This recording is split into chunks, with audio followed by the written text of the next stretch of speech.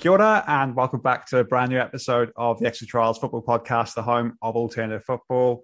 It's day 1072 of the lockdown, but I don't care because the Swans have beaten Cardiff City in the South Wales derby 3-0. What a brilliant week it's been. I'm still smiling. Joining me on the pod, we have Lyle, the Perth good. Let's do it. How's it going, mate? Edzzie, not too bad, my son. Not too bad. It's I would say I've got the Monday blues, but I don't because I'm on top of the world, mate. Top of the world. Arsenal win on the weekend. United get battered everywhere they go. United get battered everywhere they go. Everywhere they go. What a time to be alive. The scum losing as well. Exactly, mate. Exactly. Let's talk about the derby first. So you watched it as a neutral. What was your thoughts on that? Do you know what, Edzzie, right? And obviously, I know that you are a long way away in New Zealand, and I'm sure that many of your listeners down there, will at some stage in their lifetime make the pilgrimage to Europe to watch their team live. But football without the fans is nothing, right? And that is what the derby showed last weekend. I mean, I'm sorry, I've watched the derbies, whether it's North London derby, Manchester derby, Rangers Celtic, South Wales derby, last season behind closed. It's just not the same. And what a game last week. The place was, the Liberty was rocking, mate. You could see the players feeding off the atmosphere in that kind of arena, mate. So it was just an unbelievable occasion. Unbelievable. Yeah, and the football was good too, wasn't it? Oh, mate, Swansea Lona, mate. It's funny because what I said to you at the start of the game was because you were a bit worried about sort of the tippy-tappy stuff. And I'm always worried, mate. Trust me. The first 10, 20 minutes, I was shitting myself. I knew that when I looked at how they set up, I was like, you're going to have a field day today because the problem is they're not going to get on the ball and you can't play that style of, rugby, hoofball, swing low nonsense, for heave-ho. For 80 minutes, mate. It's madness. Yeah, that was like watching Stoke City 10 years ago, isn't it? It was agricultural, mate. It was agricultural. Thing is, mate, you've been on the hunt to get rid of these dinosaurs the last few months anyway, and you know what I mean? They're slowly dying off, and I think Mick McCarthy's probably the last of the dying breed. They're still in the job. Oh, he's not in the job, actually. He's left. But when I saw that starting lineup, I was instantly convinced that we win the game because they picked a back five of 5 centre-backs. Not even the wing-back, mate. 5 centre-backs. And when I saw that lineup, I thought, you know what, we're gonna smash these guys up. But the first 10 to 20 minutes, I was a bit nervous because Cardiff seemed to be pressing quite well, actually. And we just couldn't get on the ball. But then as soon as we scored that first goal from Jamie Patterson, it was a screamer. Before that, mate, we should have given a pen. Oh, that was bad, wasn't it? Yeah, Curtis Nelson chopped Ethan Laird. Clear and obvious. Yeah, that was a clear and obvious error, wasn't it? Yeah. But as soon as we got the first goal, the game was over, I thought, because Cardiff had nothing to counteract or even do anything really when they had the ball. I think just lumped it forward to keep him more. Yeah, I felt sorry for him, but I mean, he's playing blue on the day, so he was never going to score against us. But second goal, oh gosh, from Joel Perreault, no Perreault, no party. Honestly, that was a fantastic goal. And the third goal, that summed up the day, I think, for the Swans. Kiefer Moore got chopped by Downs, who played really well, actually. I didn't think that he outmarked Kiefer at the game, but he did. Hoofed it long. I think we did a Cardiff down the byline. And then, Ethan Laird, it just shows you, mate, the determination the Swans wanted to win, where he just kept the ball in, put the ball into the box for Jamie Patterson, and it was a lovely chip over the keeper, and then Jay Bidwell with the header to win the game 3-0 for us. It could have been more, mate. That's the funny thing about it. And I can't remember a derby where it was been that comfortable of a win. I think maybe the 2-0 last season at Legoland in the first game was pretty comfortable for us. But we have to talk about Cardiff, though. I mean, it was a dreadful performance. I just think before we leave the Swansea stuff, and move on to Cardiff, I thought what won you the game in the first half was how your defence dealt with their long ball tactics into the box. So what would have disrupted the game massively from your end is the sense that you imagine you're dominating the possession, right? You'd 70%, 80% possession. They can't get on the ball. But every time they're in the final third, they're either lumping a long throw into the box or they're whipping balls in. And I think credit to your defenders, because what they did is they absorbed the pressure in the first half, which allowed you to get on the score sheet. And once you got on the score sheet, you were laughing because, as you know, all it would have taken is for them to nick a scrappy goal in the first 25 minutes, and then they park the bus. Yeah. And that's how you beat scumbag teams like that who just play antichrist football. Oh, that's brilliant. You know what? I have to give, Russell Martin some credit there, because he's come in, with a week to go in the season. He's not had a preseason with us. And, as much as people complain about the international windows, like they're valuable time. They're invaluable time for us, because it gives him a chance to work with the team. And you know what, mate? It's obviously our best performance of the season. I mean, the result shows that. But there's been games where we've been doing that to teams, but we just can't score a goal. But all 3 goals, fantastic, and yeah, really happy for Russell. I mean, Cardiff didn't do themselves any favours really with the team they set up and how they played. And people said before the game that the derby would mean more to the Cardiff players because they have the experience and all that bullshit. But really, we stuffed them. And I love the celebrations, mate. After all 3 goals, the Swansea players did the swim away. It was brilliant. Even Russell Martin was doing it at full time. It's the funny thing about it, not just the derby win, but the fact that Cardiff City complained to South Wales police about the celebrations. It just shows the state of the club. They're having to complain to the police because they lost. I bet you would have paid a week's wages to be in the ground with the scenes there. Of course I would have, mate. And the thing about derby days, it's a special atmosphere, isn't it? Because the thing I always say about a derby day is don't matter where you are in the stand, the whole place is rocking. Do you know what I mean? Parts of the ground, which usually would be a bit quiet, are going absolutely off their rocker. And you can't beat a derby day, especially when you're on the you give them a bit of a trouncing. That is just I mean, what can I say? That's you can't come back from that one for the season, innit? That's you got to write that one off, mate. Yeah, it's been brilliant, mate. Because like on the Cardiff Swansea City banter page on Facebook, it almost as there's no internet in Cardiff anymore because there've been no posts there all week because it got worse than mate. They lost to Fulham. And then they lost to Middlesbrough on the weekend. So they lost 8 games in a row. It's a record for the club. Mick McCarthy's he's walked. I wish he stayed there till April because he would definitely have got them relegated. But the funny thing about the Middlesbrough game is, of course, they're managed by Neil Warnock. And Sol Bamba as well, the guy that had cancer, recovered from cancer. The club got rid of him. And he played on the weekend against Cardiff. So I'm sure he's quite happy as well. So... yeah, it's all going downhill for Cardiff. And it's come out actually this week that they've got no money. So, they're only going one way, hopefully, and that's League One.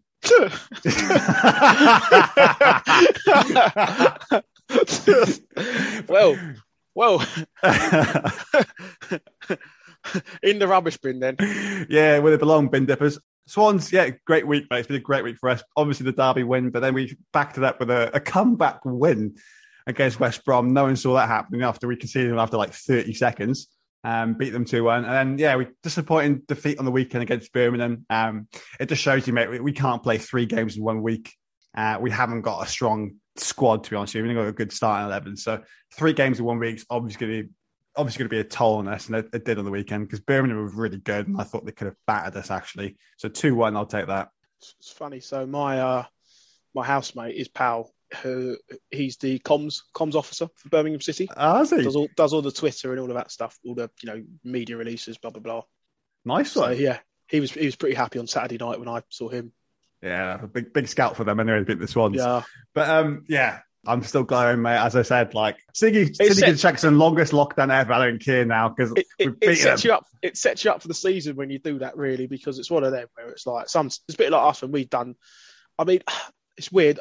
Us and Tottenham's a slightly different rivalry in the sense that actually, for most Arsenal fans, we're not that bothered about Tottenham. We just like to have a laugh with them every now and then. Because, there's never been any competition on the pitch because, we're up here and they're just, literally so far below us. It's not even funny. But when you stuff them on Derby Day, like we done a similar thing. I was in the ground. You almost feel sorry for them. Do you know what I mean? Because you're just taking the piss because you go up 3-0 up, 2-0 up so early on. You're just taking the piss out of them for like half. And I'm not surprised if I don't know if they were allowed out, but a lot of them probably would have just left in it. No, they can't leave, mate. It's a bubble trip. They're locked in. They're locked in, aren't they? Oh, geez. They could have left their seats, but they'd be stuck in the concourse for 2 hours because they have to wait an hour after the game. Yeah, they're locked in. Yeah. Yeah. They're locked in. From what I heard from my mates, they weren't that much trouble. And I'm not sure how many bubble trips are there in the UK. Rangers Celtic is the only other one which I know of. And I think Newcastle Sunderland might have been a bubble trip. But Rangers Celtic is the same because what they do it's the same because Rangers Celtic, you can't drink, but there's not the game kicks off at 12 o'clock and the pubs won't serve alcohol till 12:30. So there's no booze to be had in bloody Glasgow that day. And I thought Newcastle Sunderland might be similar. If you think about it, in terms of the top three derbies in the UK, obviously Old Firm and Cardiff Swansea must be 1-2. Do you know what I mean? Surely. No, if you think about the hatred. Oh, for sure, mate. For sure. Yeah. I'm not talking about the football because I'm talking about different levels, mate. Different levels of football. I'm talking about the hatreds because it's like from a hatred perspective, that's got to be 1-2. People that watch Green Street or Football Factory go, "Oh no, it must be West Ham, Millwall," but they never play each other. So I wouldn't class that as a derby, to be honest with you, because they don't play each other regularly, do they? So, and maybe West Ham Millwall's a third from a hatred perspective because that's a bit nuts in it, that one. But you're right, they don't. It's odd because they don't play each other. Because even like Arsenal, Tottenham, there's aggro. There's more at their place. There's way more aggro than there is at our place because our fans are pretty well. But at their place, there's serious aggro. From a hooligan perspective, I'd say Chelsea, Spurs in the day. That, you know what I mean? Like Chelsea, anyone. Or Chelsea, West Ham, West Ham, Spurs, those ones exactly, But from an aggro perspective, those games have got to be 1 and 2 because it's nuts in it. Fair play to you guys. Like you don't really, I don't associate Arsenal with any form of hooliganism. You might tell me wrong, but we've got a very tidy firm in the 80s and the 90s. But what we don't do, which a lot of other clubs do, is go after shirters, and that's the problem. The Arsenal, firm are quite tidy in the sense that they're not interested in shirters, blah blah blah. And actually, it's weird. So it's like certain football clubs, the fans just go out to cause trouble when they watch the football, whereas we just like to enjoy ourselves. I like to go for it. Like on Saturday, I'm going to be in Leicester. I'll go for a drink in the Leicester home pubs, have a laugh. Do you know what I mean? Meet the opposition fans. That's what we do. From the South West Derby to sort of another London derby for you guys. So you played Palace midweek. It was the return of Vieira. He comes from Senegal. He plays for Arsenal. Vieira. Whoa, Vieira. Very close game, that one. 2-2 in the end.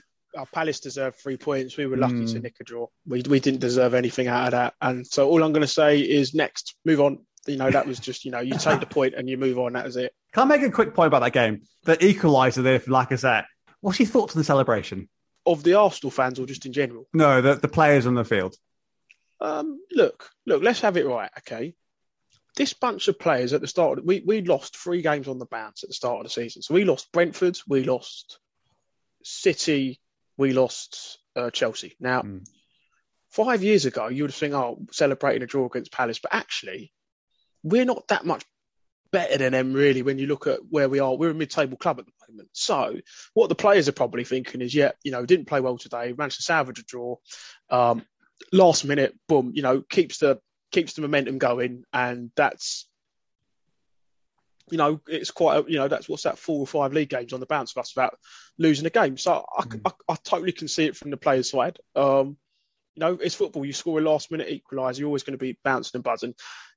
The media, Twitter, everyone, they don't like Arsenal, so they'll make stuff out of it. But it is what it is. What do you want them to do? Just be like this? I mean, I don't understand. You can't win, can you? You're damned if you do, damned if you don't. Fair enough. Do you feel that was sort of an audition for Vieira? Because he's going to become a future Arsenal manager at one point. Hopefully.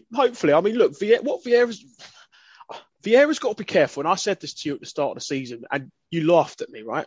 And because you said they were dark horses, and I said yes, they've got good players, but the problem is they've got a lot of youngsters, Edzzie, and they don't have the game management, I'm afraid to say. When you look at them this season, right, you called them the dark horses. They're not, mate, because they can't get 3 points. Now, you look at where they are, okay? So if I pull up the table, which I'm about to do right now, you think to yourselves, what? They've had 6 draws, 1 win and 2 losses. Sitting in 15th, mate, 9 points, and they're only, 5 points above the relegation zone. Now, in 2-3 years' time, with the exact same set of players, they've probably got another easily, they would have 3 of those draws they would have put into wins, and automatically, mate, that would put them in 6th place, 2 points off striking zone of the top 4. Now that is the difference between experience and youngsters, I'm afraid to say. And so, yeah, Vieira's got them playing really good football. So a couple of Palace fans I know buzzing about the football, but he's got to sort the game management out, because if you're not careful, look at Eddie Howe. Eddie Howe was playing good football at Bournemouth, but he got him relegated because he couldn't end up getting the 3 points, mate. So you got to get the balance right. Now, I like Palace. I like everything about what they're doing. They're playing almost old school counter-attacking football, which is very dangerous, right? He's got them, moving. He's got the trigger points, the release points, but got to be getting them 3 points. I mean, how they ain't beat Newcastle at home on the weekend. I mean, Newcastle poor outfit at the moment. No disrespect to any Geordies who are listening, but I'm sorry. So yes, like what Patrick Vieira was doing, but he's got to start getting results, mate. So let's move on to Friday. So you went down to the Emirates on Friday against Villa. I was there. Yep. Tell me about your whole day. Did you go to work that day? Of course I went to work. What kind of question is that? So yeah, I was at work. I finished up at a good time. So I was in the pub by 5:30. So down the old Arsenal Tavern on the Blackstock Road, just around the corner from the old Highbury. So I was in there having a few little liveners before kick-off. So we were down the Arsenal Tav, then left there about 7 o'clock-ish, got in the ground, which was good. Solid atmosphere as well, I thought, on Friday night. I mean, the atmosphere's been really good at the Emirates this season. I think the fan base together. And then it's weird because before the game, we're in the pub and I was saying, look, if we nick one, I'd be happy. Nick a win after sort of, Villa's a wounded beast. We didn't play that well against Palace, and I thought, it was going to be a tough game. But first half, their tactics were all wrong, weren't they? And I thought, Gabriel dealt beautifully with Watkins. I thought we done well to get on the score sheet early. Got the pen, which rightly so was a pen, bit of contact, and that was it. Once we were 2-0 up, we were flying really. Smith Rowe had a blinder. And yeah, it's, party time. That's what we love, bit of Friday night footy. And then we thought because we've won 3-0 on a Friday, it's the weekend, we may as well celebrate. So we went, for a little bit of a trip down Upper Street, support the local economy. Did about 3 or 4 pit stops on the way, which was great. Finished up at about 2 o'clock in the morning. And what a day out. Love a bit of that Friday night football action. But when you're travelling down from the second city, are you not on the same train as the Villa fans, or what? It's a good question. I don't wear colours, you see, Edzzie. I'm not that dumb. So I wasn't wearing any colours. So no, it was brilliant, mate. Great atmosphere in the ground. I thought we were brilliant, sublime. And those are the sort of performances you want to see at home. You want to see, start to re-establish the Emirates as a bit of a fortress. What's the routine of going into the stadium? Like in Wales, but particularly on the Derby weekend, fans have to show a COVID test or something. Well, I don't know what these things are. That's because your mate Drakeford, isn't it? So look, it's weird. So at first they said please show proof of a negative test. Now what they've brought in England is they've got these COVID passes. It looks a little bit like that. And that means you're double vaccinated. But so it's weird. When we went to Brighton away a few weeks back, they reckoned that we were going to have to show them as proof of entry. I got herded in. No one asked me for nothing. So, no, it's a bit hit and miss, mate. I'll be honest with you, I've not had any COVID protocols or anything at the football since being back. What about wearing masks? Nothing? Nope, nothing. How many people that you know of have had both vaccines? Loads. Loads. About 70% of the population have been double vaccinated. As Arsenal season ticket holders, are you told that you have to have the vaccine to be able to go to the games, or? It's loosely inferred you need to either be double jabbed or have a negative COVID test to get in. Yeah. So that's the rules of entry. So you don't have to be double vaxxed as long as you've done a negative test beforehand. You're good. Oh, okay. I'm intrigued about that because I don't know how they'll get people to do that over here. Because at the rate that we are, mate, I'll be in lockdown till Christmas. Yeah, it's different. I mean, we don't have a zero COVID strategy, you see. So we are more about sort of just we've come to the risk versus reward we've come to the risk versus reward trade-off where we realise, look, we're going to take on a bit of risk here, but the reward is we can go about normal day life. Yeah, that's good. If only we took that stance over here. Oh, well. One thing I wanted to talk about, mate, is I'm looking at fantasy football right now, and the top player in the Exit Trials Premiership in October is the one and only Lyle. Flop There's FC. only one Lyle Stewart. One Lyle Stewart. Walking along, singing a song, walking in the Stewart Wonderland. In October, you have accumulated 240 points. You're top of the tree in October. I've come back from the dead, mate. You have, mate. So you got 103 points this week in fantasy. That's amazing. You're third in the table right now. I'm just looking at your team, mate. So you obviously went with Salah. Everyone in the world went with Salah, captain. 48 points there. But you had some blinders here. You had Martinez in goal, Chilwell, Mount. Big points there. Give us your reasoning for keeping Martinez in goal, particularly playing against Arsenal as well. Right. So this one's for free to all your viewers. The problem is a lot of people get too pedantic about the fantasy football, which is they like to chop and change too much in terms of the players. Whereas my rationale is think about who's going to be good over the course of the season. You have to stick with them. And that's what I did. Now, I need to make a few little tinkering adjustments. There are a few little adjustments which are needed, but you've got to back. It's like a good manager. You've got to back your players. You can't just drop your star striker if he's had a bad week. And that is the difference, mate, between a footballing man versus a FIFA waste man. So there you go. I have to say, though, the only mistake you did, right, was you kept Aaron's in the team. You got -3 points. Got battered by Chelsea 7-0. No. I said there's a little bit of tinkering, like a good manager. You need to do a little bit of tinkering throughout the season, but the foundation and the spine is strong. Yeah, I was looking at the scores every week. I thought, Lyle's climbing the table, slow down. And then the 103 of the week, I mean, yeah, we've got to keep an eye on you, mate. Yeah. It's it. Form is temporary, class is permanent. Yeah, I've had shockers, mate, this season. I can't find anyone. So this season, you need to have players from West Ham. You need to have season from Chelsea, players from Liverpool. Man City's not great because of how he rotates the players. That's the problem with City.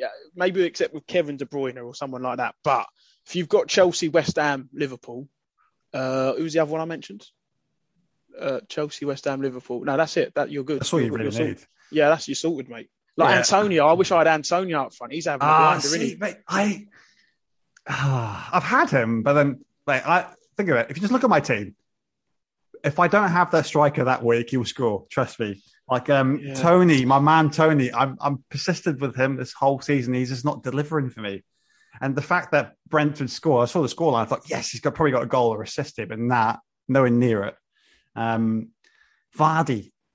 Every time I signed the kid, he never scores. I know. Do you know what? I've always had that problem with Vardy because the thing about Vardy is his record in the Premier League is actually not as good as people think it is from a goal scoring perspective. He's not even a 1 in 2 striker. No.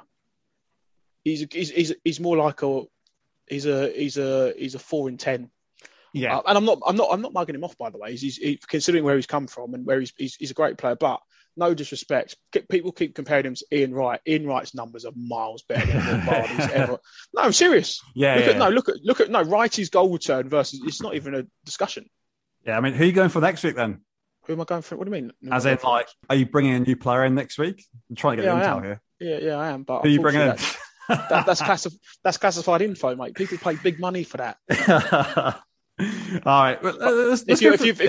If your viewers slide into my DMs, I'll give you my tip. I'll give you my tip of the week, but it's going to cost you 20 quid.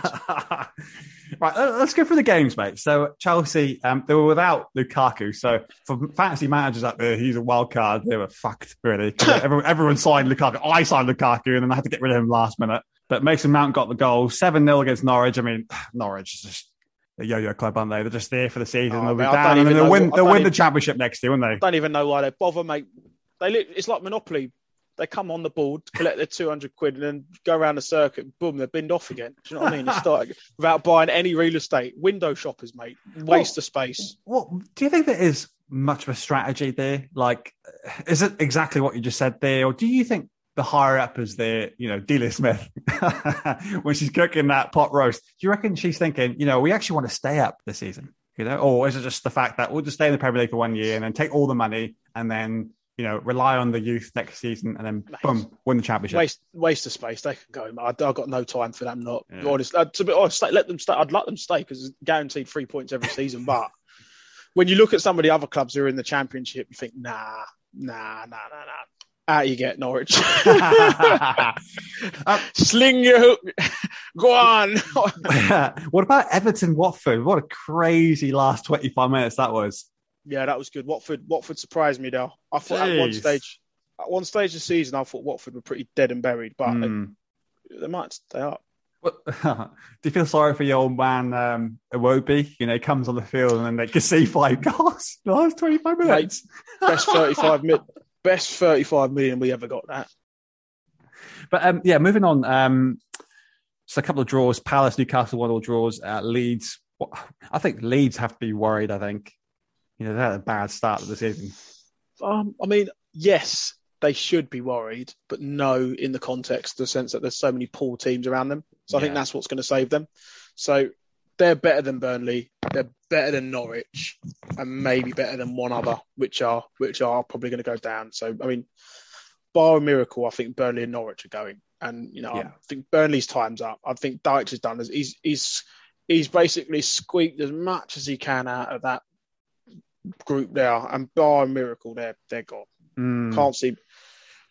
Now, what's interesting is how the dust settles, because there's a few sides in there where it's difficult to call it. So I think Burnley, I called it at the start of the season when I said I thought Burnley and Norwich were done. What will be interesting is who joins them, because you've got Watford, Brentford, arguably Southampton, and maybe Newcastle, which are going to form that pack. I think you're right. Palace will do enough to surge up the table. I think Southampton should have enough to stay up. Yeah. I wouldn't be too worried if I was a Saints fan. I think they'll come good. But yeah, I think it'll be interesting to see how Brentford fare as the season goes on.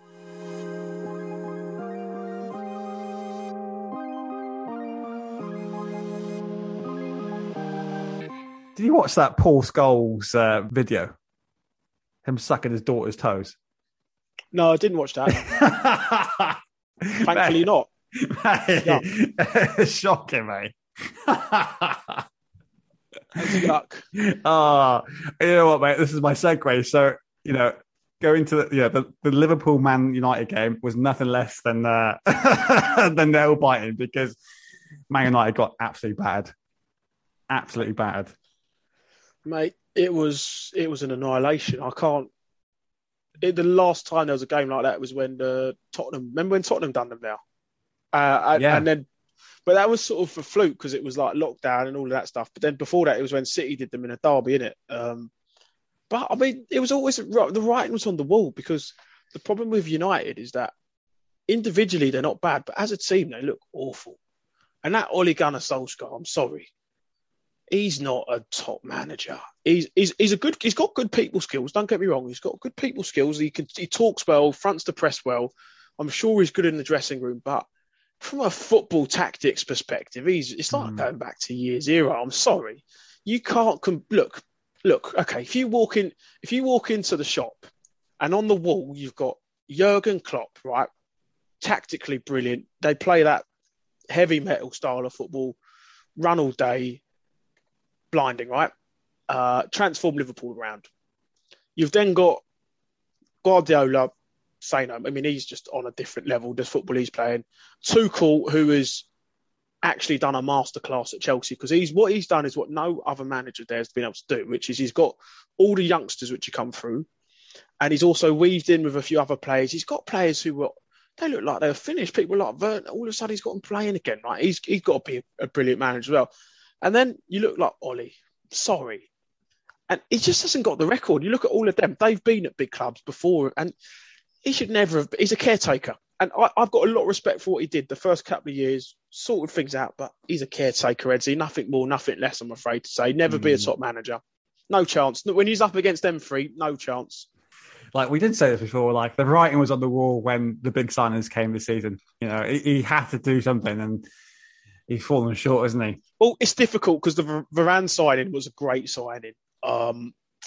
Sancho, not as much, because if they were going to bring in Sancho, they needed to shift out some players. Because, and this is the problem actually. The biggest problem they've got is they don't actually have genuine wingers. So if you watch so they've got no balance, right? Because if you look at Liverpool, Mane's a workhorse down the left-hand side. He goes up, he goes back. Even Salah does put in a bit of graft. I mean, he's not as lazy as he used to be. And then Firmino's a workhorse. But between Greenwood, Rashford and Ronaldo, there's no... and Rashford and Greenwood aren't really what I'd call proper wingers. Yeah. They're more forwards, aren't they? The tracking back's just not part of their game. And then that midfield three just doesn't... It's not... They're finished, mate.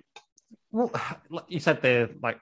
Ollie's got no tactical awareness, but like, what is the game plan? You think? What was the game plan going into that game? Because they sort of try to press, but Ronaldo's not a pressing player. He never has been. He's not now 30-something years old. So yeah, but the problem is that Greenwood and what's the other lad, Rashford? They haven't got the discipline to play out wide against Liverpool because that Robertson and you're going to have to bloody track Robertson and Alexander-Arnold. You see, and that's why Liverpool are a nightmare to play against, because your wide players have actually got to do a lot of work, because basically once Liverpool are on the ball, their fullbacks will bomb on, and if you're not careful, so if a midfield player doesn't come across to the wide area, your defensive fullbacks are then 2-on-1, because they've got the wingers plus the fullbacks who've bombed on. Nightmare to play, and that's what killed United yesterday. Was the fullbacks were just murked them, mate. Robertson and the other geezer, Alexander-Arnold, because they just bombed on. You looked at them. Did you see them on telly? They were stood stationary. Rashford's, Ronaldo, they were stood on the halfway line, mate. And then Fernandes was doing nothing. How can you have 4 passengers against a team like Liverpool? Mate, Mullering. But good, I can't stand Man United, mate. It's brilliant. That was like Christmas, mate. Tottenham losing, United losing, big Christmas, mate. I'm sorry, United fans have got to front this, right? United fans have to front this. I'm sorry. The stick I've got from them lot over the years. I remember the 8-2 at Old Trafford, blah, blah, blah. Where are this lot? They've got to front this, right? I've never done nothing with Arsenal, right? We've had some proper ridings. This lot are a joke, mate. Start of the season, they all come out the window. Oh, Viva Ronaldo, yeah, slap his name on the back of the shirt. Look at them now. Where are they? Embarrassing, mate. I'm proper embarrassing. So Mo Salah, best in the world, you reckon? Has to be on current form. No one's better than him on current form. He's beaten Didier Drogba's record now in the Premier League. Would he be the best African player in the Premier League? Of all time? So your candidates are probably what? You've got Didier Drogba. You've got Yaya Toure. You've got Salah. Lauren was good for Arsenal. You had Michael Essien. Kolo Toure, Kanu, JJ Okocha. I'd add Yakubu in terms of goal scoring. Do you hear this? The yak. My man is just. Your listeners, play that back. Think of the caliber of the 8 people I've just mentioned, and the yak has gone in there. This is just someone's put something in Dem Man's Tim. Hey, he's won a League Cup, mate. He won a League Cup against you lot. Look at that. Did he score the winner? No, mate. To be fair, Adebayor would have to go in above the yak. When you look at and I don't like Adebayor, but surely he is to go in there. But yeah, I mean, of course, when you look at that list, I think Salah is comfortably at the top in terms of he has to be. I'm just looking at this now. So 2011 League Cup final. I got the wrong player. No, Zigic, mate. That's Martins. Zigic, yeah, Zigic, Martins. Yeah. I'm sure the Yaks won something. So yeah, I think. What would I say? I would say that. Yeah, he's got to be. I mean, Drogba wasn't that good of a Drogba. All the Chelsea fans go nuts about Drogba, but Drogba he's a good player, good old school number 9, but nowhere you would never have him in that conversation. I think with Drogba, sort of he scored the big time goals, FA Cup finals, obviously the Champions League finals. So I think people remember him for that. Agreed. Great number 9, right? Very good, but from an output perspective, you can't compare him with a guy like Salah who's just banging him in. That's fair. In terms of So Salah's like I think his contract's expiring soon. So do you think that Liverpool actually put the money where their mouth is and actually just pay him the mega bucks? He's got nowhere else to go. He's got nowhere else to go outside of England. Okay. So Spanish football's in disarray. He came from Italy. Then there's no money in Italy at the moment, so he's not going to go to Italy. Barcelona's finished. Real Madrid are pretty much finished as well. So PSG would be, and PSG, look, the book's full there. So what, so realistically, I don't think he's going anywhere, Edzzie. But that's just my opinion. Doesn't mean I'm right or wrong. But I think he's got the opportunity to do what very few modern players have done, with probably the exception of Aguero and David Silva. Did I say modern players or foreign players? I can't remember. I said modern players. Yeah, foreign players. Sorry. Yeah. So he's got the which very few foreign players have been able to do in recent years, where basically you look at the City boys, Company, Silva, and Aguero, right? Now, 2-3 more years at Liverpool, same caliber as them. He'll be remembered as great. Do you know what I mean? So he's 70% of the way there. He may as well, do the remaining 30%. He's won everything now, and he's won the. I mean, yeah. My biggest criticism of Klopp's sides is they don't pick up the domestic cups. So I think they're too boom or bust. It's too Champions League or Premier League. Now, I said this at the time, and I will stand by it. The season that they won the league, if they'd really kicked on with an investment perspective, I think they would have done it again last year and won a bit more. Whereas I've always said the problem with Liverpool is they're always a little bit threadbare. Their starting 11 is good, but I don't think they've got the depth. That being said, when all the 11 are out, they're brilliant. They remind me, and I know this is a poor comparison, they remind me of Arsenal just after the Invincibles. So 2004-5 season, 2005-6 season, where still a great side, still at the likes of Henry, or 2004-5, for example, we still had Henry, Vieira, Campbell, Pires, Lundberg. But the big question I have with Liverpool is I always think they're one or two short. And you seen it last year when Van Dijk got injured. They just weren't the same. So I think Salah stays. I can't see him going. It's just I'm not sure what the future looks like for Liverpool, because I don't know if with that squad they go all the way. But then Liverpool are different beasts. Liverpool defy logic because they play in a way which no other. Taking Leicester out, take Leicester out, and take Chelsea out as well under Conte. They are it's not so much about the players, it's more about the system, if that makes sense, with Liverpool, with Klopp's style. But they actually haven't got that many world-class players in there, have they? When you look at it, you think Van Dijk's genuinely world-class. You'd say Salah's genuinely world-class. You'd probably put Mane in that bracket as well. And then maybe the goalkeeper, Alisson. And arguably, you could say Robertson's a good fullback, isn't he? But, I always say, like, Robinson is a solid player. Alexander-Arnold's a solid player. Fabinho, they've got a really nice blend. They're not like a stacked side, are they, in terms of, like, all-in-all ballers. But they've got a really good blend. And, anyone can come in. The thing with the likes of Liverpool and City is they're such well-drilled outfits. And Chelsea got it now. Anyone can come in. They can still play the same style of play. So it makes them so hard to play against. Moving on from Liverpool, let's talk about Newcastle. So Steve Bruce has left the job.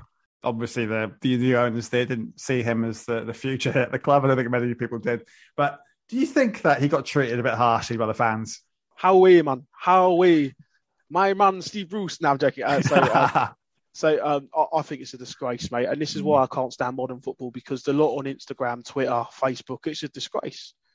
The stuff they're saying about Brucey, it's not right. On a post, I don't care. Right, he's a human being at the end of the day, and I think the way he's treated by certain parts of the media. It was the impossible job with Ashley. I really feel for the guy on a human level.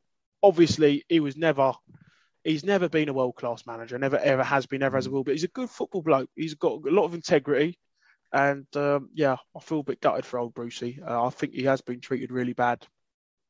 Who comes in now? I don't know, actually. It's hard to know because I don't think the market's that great. Conte would be a good option in terms of he's got the Premier League credentials and experience. How interested he would be There's a lad who would be good for them as well, and his name's I don't know if he's in work at the moment, but I thought Roberto Mancini would be brilliant as well up there. I don't know if he's in work because I know he's the Italian manager. I thought he was stepping down. Nah, he's not. He's going to win the World Cup next year. Come on. So he stayed. Okay, fine. So yeah, Mancini would be a great option if they could convince him. Conte would be a good option. Do you think Newcastle sort of like they're not going to get that manager like the next manager won't be the manager they're taking to the next level? Like they need a manager that's going to like the likes of Allegri, Simeone. They're all good managers. Yeah, but they're not going to get that top manager. They're going to get like someone that will just. What about Unai Emery? He got us what fifth? Yeah. Unai Emery wouldn't be the worst option. I think with Newcastle, like they're not going to go up to that next level straight away. That's going to take some time, like a 5-year plan, right? I don't think they're going to get someone like a Steven Gerrard. Though it'd be a good job for him, I think he needs to get out of Scotland. It's a good job for him, but I don't think it's a good job for Newcastle. They need someone that's got experience to build a team. No, agreed. But I'm just trying to think about who's out there. So Emre's done really good at Valencia, isn't he? So that's why I was thinking. People say Eddie Howe, but I don't think he can take no better than Gerrard, mate. Nah. And people say Frank Lampard, but I mean, what has he done really? You know, it's funny how these young managers are sort of they're not really done anything to warrant a big. Frank needs to go to a. Sorry, but Frank he believed his own hype too much and got burnt badly. Yeah, chat shit, get banged, buddy. I'm sorry. Yeah, a bit like. Would you think Newcastle will have to poach someone? That's the only route, really. If they can't get anyone that's available, they're going to have to poach someone. They don't need a top-tier manager. They need effectively a manager who can get them to 6th, 7th, 8th around that territory, striking distance. Do you reckon Brendan Rodgers would leave? No, I don't. I don't see that's. I don't think he'd go. Not in Newcastle in the current state. No. Not unless he was guaranteed a wall chest. I think that'd be. Brendan Rodgers is a funny one because it's like, how good is Brendan Rodgers? Is Brendan Rodgers a good manager and not a great manager? That's maybe one of the questions you need to ask yourself. How good is Brendan Rodgers? I think Brendan Rodgers is a good coach rather than a manager. I think he's good with working with young players. He sets up a good team, but I don't think he's a good manager. Sure. But this is what I'm saying. So I think Rodgers is good, but not great. And that is no criticism of him because he's the only guy out there who I see has the ability to disrupt. So forget the Arteta Cup win. That was a bit of a fluke, I think. Maybe it wasn't. Who knows? But Arteta and Rodgers are the only ones who've disrupted the traditional, I guess you could call it, sort of establishment, right? Mm-hmm. So if you look at Arsenal and Leicester, I'm not really comfortable using this example, but because obviously Leicester won the league sort of whenever they won the league, was it 16? But bear with me on this one. Like Arsenal and Leicester are the only ones who've really disrupted the traditional top 4 in the last 5 years, in the sense that we've won 2 FA Cups, they've won an FA Cup. Apart from that, everything's gone to Liverpool and City and Chelsea. They've swept everything up. Yeah. So Rodgers does have the ability to disrupt, but I don't think he's got the ability to win league titles, and that is the problem. He can win a cup. And I can see him winning another cup with Leicester, playing that way of football. You know, I don't think a Europa League is out of their gift, but I can't see him winning the league title. I don't think he's got that calibre. Well, just look at the last 2 seasons, mate. They've not been able to finish top 4. That's the proof in the pudding, isn't it, Edzzie? What you said there, bang on now. Yeah, absolutely right. And obviously, if you look back at his time at Liverpool, didn't have the bottle to finish it off, you know? So, yeah, be interesting to see what happens there, mate. The games this weekend. So from a fantasy football perspective, Leicester Arsenal's a real tasty one. I mean, if you've got some Arsenal or Leicester players, like they could be the difference as opposed to a good score or a bad score. Yeah. Might be, if Vardy's not playing, it says he's 75% chance of him playing. If there's no Vardy, then Arsenal got a good chance here. I'll be there. It's not a happy hunting ground for us, Edzzie. That's the problem. We've only won there once, I think, in the last 5 years or so. So it's not. The history book will tell you it's not a happy hunting ground for us, and our away form is not good. It hasn't been good for years, so I'd take a point. Truth be told, it's probably a good point, though, isn't it? Yeah, no, agreed. So I'm doing them all. Actually, it's weird how it's worked out. It's like when a bus arrives, and so I'm doing like United away, Liverpool away, Leeds away, Everton away, I'm doing them all, but I don't know why. I don't know what's happened. It's just, yeah, the train. I'm on the train, mate. I'm on the away game train. That's for sure. But when I look at all of that, I look at our Burnley was good for us because we sort of figured out how to win away. But the problem is when you step it up a slightly better calibre of opposition, I don't know if we've quite got that performance in our locker yet. Like we done United at Old Trafford, but there's no fans last year, so we did a 1-0, which is a good win. So let's see. But yeah, you're right. I think that one could swing either way, but I'm conservatively going to say it's going to be a draw. Burnley Brentford. What is that, Turf Moor? Was that at the? Yeah, Turf Moor. Yeah. Oh, it's a tough game, but I think Brentford can win that. If they play their football, they can win that. And they come out of the Championship, so it's not like Burnley can rough them up. I'm hoping Tony scores. If you don't score against Burnley, he ain't never going to score, is he? I think Brentford will win that. I'm backing them to win. Yeah, I think Brentford will win that. Cool. Liverpool Brighton. Yeah, Liverpool win that at Anfield easily. Man City Palace. Or is that at the Etihad? Yeah. See, Palace has got a big upset in them. I just don't know which game it is because they're going to win. So if you look at they did turn Man City over a couple of years back, didn't they? But it's a Monday, and it's it's not like I've been on the booze or anything like that. So sober Lyle is going to say that that's going to be a Man City win. Newcastle Chelsea. Chelsea easily. Watford Southampton. It's a draw written all over it.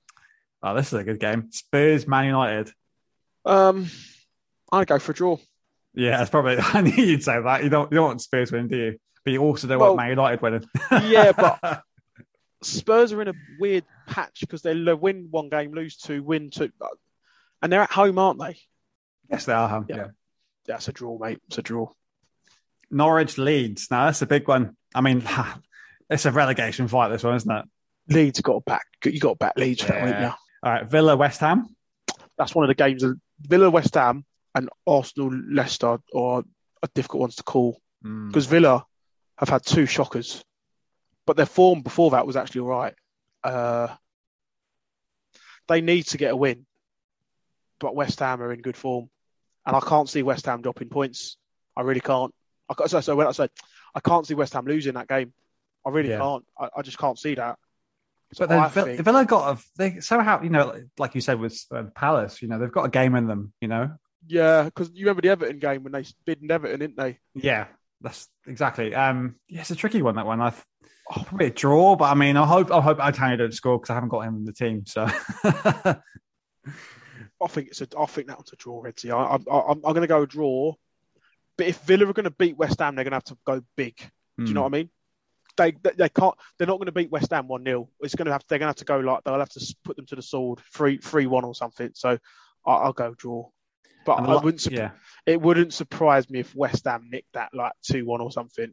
Who's the last game? It's Wolves versus Everton. Last game. Another toughie, isn't it? At Molineux, and Wolves are bouncing at the moment. I'll go Wolves 3 points. I think Everton's a bit overhyped this season, mate. Oh, I jumped on that Townsend gravy train and just derailed. It didn't give me any points on the weekend. Did I share you with the accumulator that I saw some Arsenal fan put on? No. Right, listen to this. So, this is nuts. Basically, you would have loved this. £25 single, accumulator, at 33-1. Thomas Partey to score any time in the match. Match result will be Arsenal. Over 3 goals in the match for both teams combined. Wow. Over 1 card in the match for both teams combined. No. Over 6 corners in the match for both teams combined. £25 stake, 850 return. That person has had a weekend and a half. That is a peaky blinder. That is a great bet. That's a great bet. For 25 quid. And it actually could come off, couldn't it, when you think about it? Party, school. I mean, that's a proper variable. But everything else he's got in there is solid. Yeah. The biggest variable is the Party goal because there's going to be more than, what was it? So if I look at that, there's going to be over 6 corners in the match. There'll be 1 card in the match for both teams combined. And over 3 goals in the match was plausible because I thought it was going to be a 2-1. That's a brilliant bet. I nearly got one of those for Derby, mate. So I had something like I put $20 on the same game multi. It was obviously the Swansea win. I betted that Cardiff wouldn't score a goal.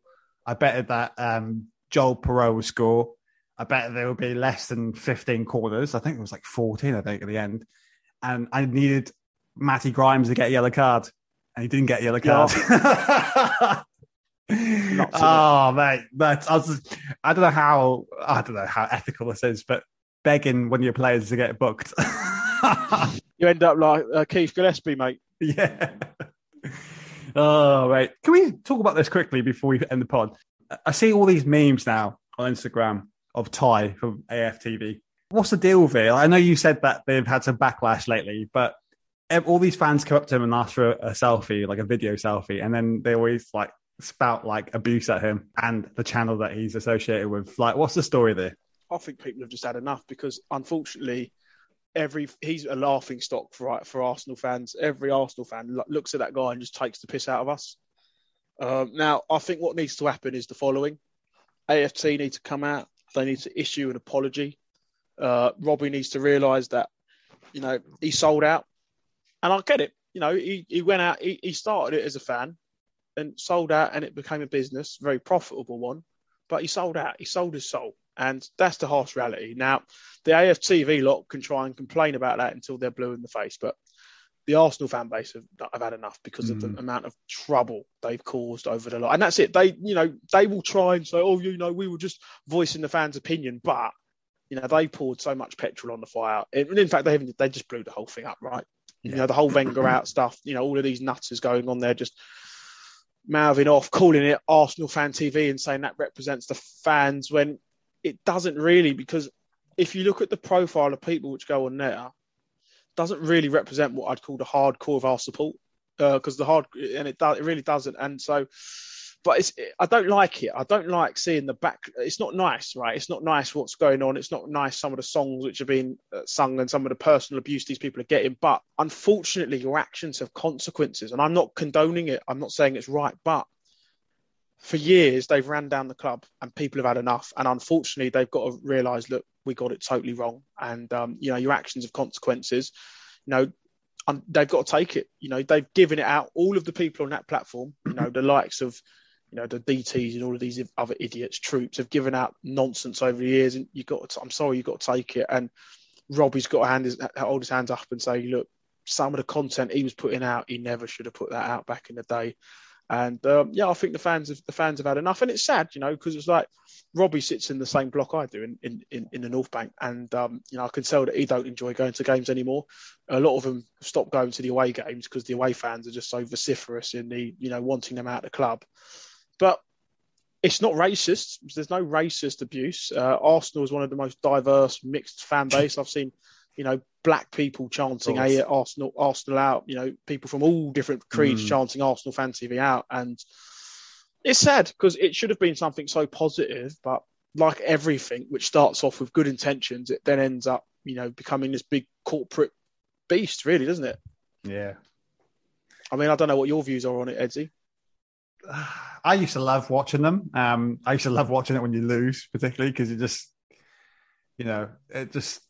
But then when I see stuff like Sky, like the overlap, and you have Ty on there representing Arsenal as a fan base, it makes you guys look like mugs, doesn't it, really, when you've got him representing you guys. And I think if I was an Arsenal fan, I'd be quite embarrassed and just, quite outraged, really, thinking that out of the millions of Arsenal fans that you could have there representing you, you've got that idiot there. Exactly, because I know guys who go overland and sea, right? I know people who they've missed a handful of games in the last however many years. People, old school gooners, do you know what I mean? People who, have been going to Arsenal all their life, do you know what I mean? But they'll never, ever get featured on there because they don't get the clicks. Yeah. And that's the problem, isn't it? And the people who do talk sense on AFT don't get the clicks, do they? Like that Graham guy goes on there and talks so much sense, but he doesn't get the clicks, does he? No.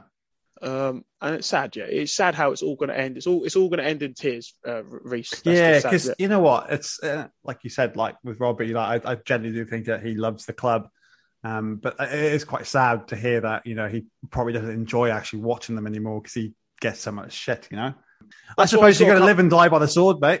And... Yeah, but if he wanted to, he could do a video tomorrow doing a public apology to the Arsenal fans. I'm going to change that, but they haven't, have they? No. Instead, they'll come out and say that the fans are racist. So I don't think that racist, which is wrong.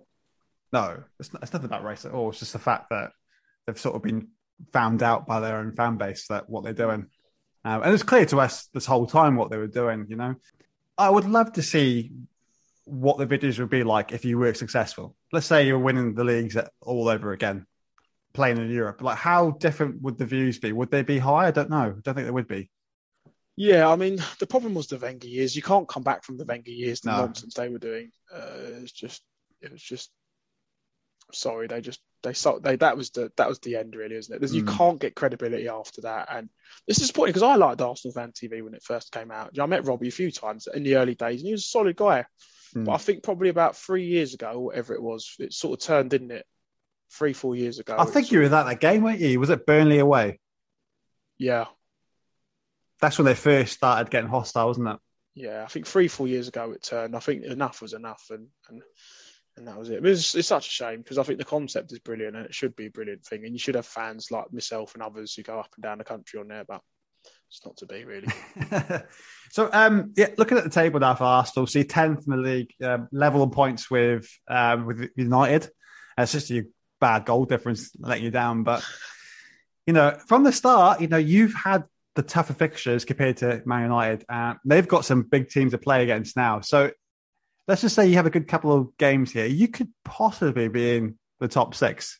I don't think so, Edzzie. I think the problem for us, no, it's not going to happen because in order for us to get in the top 6, we have to sort the away form out.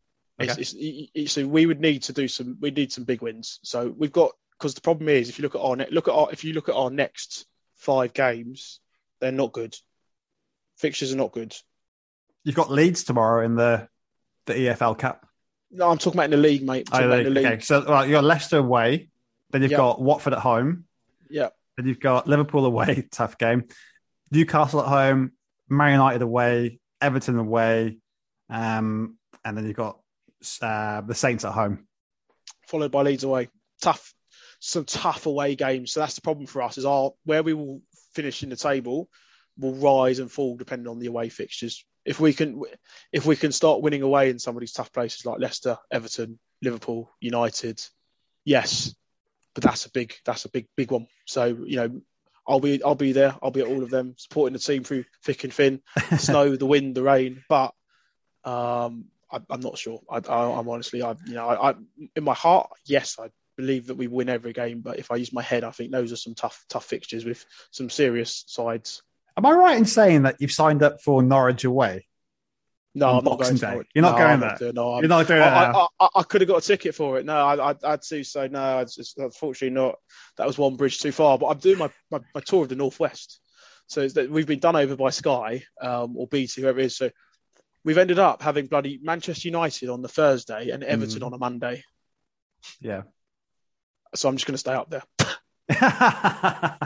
Couch surf. If anyone's got a bed going in Manchester, give me a shout. Or couch. Maybe Paul Scholes, mate.